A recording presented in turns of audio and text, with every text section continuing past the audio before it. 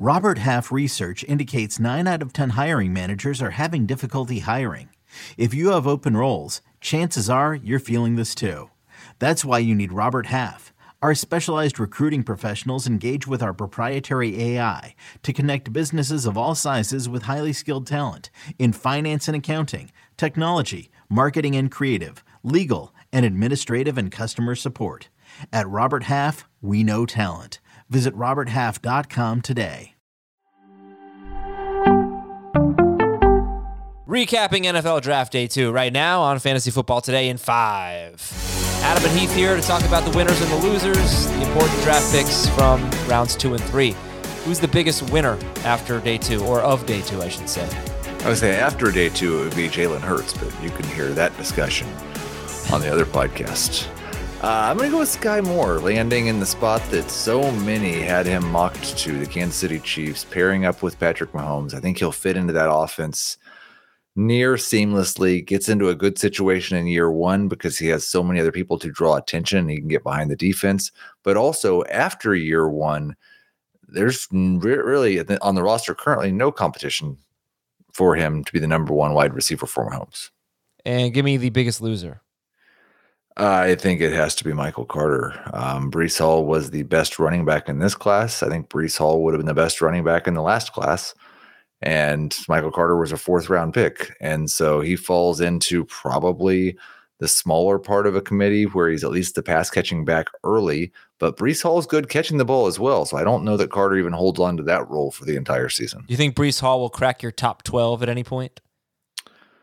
On a weekly basis, yes, towards the end of the season. I don't think he will in redraft. In Dynasty, he's already there. I'm just trying to figure out how high he's going to be. I think he's going to be a top 5 back in terms of Dynasty. Wow. Okay, what do you think about Ken Walker and James Cook going to Seattle and Buffalo, respectively, in the 2nd round? I like Ken Walker as a flex play. Maybe he'll be a number 2 at running back at some point this season, but as long as Chris Carson and Rashad Penny are both on the roster, I'd be pretty concerned about his role early in the year, especially with Pete Carroll in charge of things there. So I think Walker might be one of those second half backs that we saw like with a DeAndre Swift a couple of years ago, where he has an impact later, but not so much early in the year.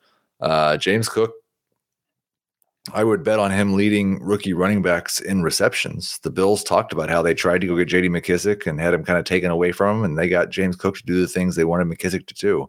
I think he really negatively impacts Devin Singletary's upside because I'm not sure Singletary is going to get on the field on 3rd downs very often.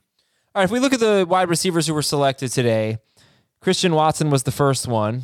7th wide receiver selected overall in the draft, and the first one in round 2, and he went 34th overall to the Packers, which was really nice to see. We wanted to see the Packers draft a wide receiver. But do you like Sky Moore better in just redraft leagues? Would you take Sky Moore ahead of everyone else drafted today? No, I would take Watson over Moore in a redraft league. I would take Moore over Watson, I think, in a dynasty league. But Watson has the most opportunity. I'm a little skeptical that he can win as a number 1 wide receiver in the NFL as a rookie, and then he can win over Aaron Rodgers' trust. I kind of expect that Watson's going to fill more of the Marquez Valdez-Scantling role, and Allen Lazard's going to be the guy who leads the team in targets. But if Watson goes out and wins that job, then he's got the possibility to be the number 1 wide receiver in this class this year. And who else stood out, I guess, at the wide receiver position in terms of players you might draft this year? And, of course, the guys who went on day 1, yes. But anyone else from day 2? No, yeah, George Pickens. I wrote about him a little bit. I think he has more upside than Deontay Johnson or Chase Claypool over the long term of his career. And now he walks into a situation with a rookie quarterback so where he could build rapport and has the same edge that Johnson or Claypool would. If Pickens can really earn a role at the start of the year, I think he can grow on that. And he could be somebody who's maybe a number 3 wide receiver in the second half. Tight ends, quarterbacks, anything really jump out at those 2 positions? For redraft purposes, I don't think there will be. I mean, the big thing was that Dulcich probably runs Alberto as a top 12 tight end. At quarterback, I would not be surprised if we get to see Ritter play some this year. But I don't know that really changes anything for the way I feel about the players in Atlanta. These are more dynasty moves, and even at that, they are guys who are going to be outside the top 20 at their position in dynasty. Yeah, even Malik Willis will be outside the top 20?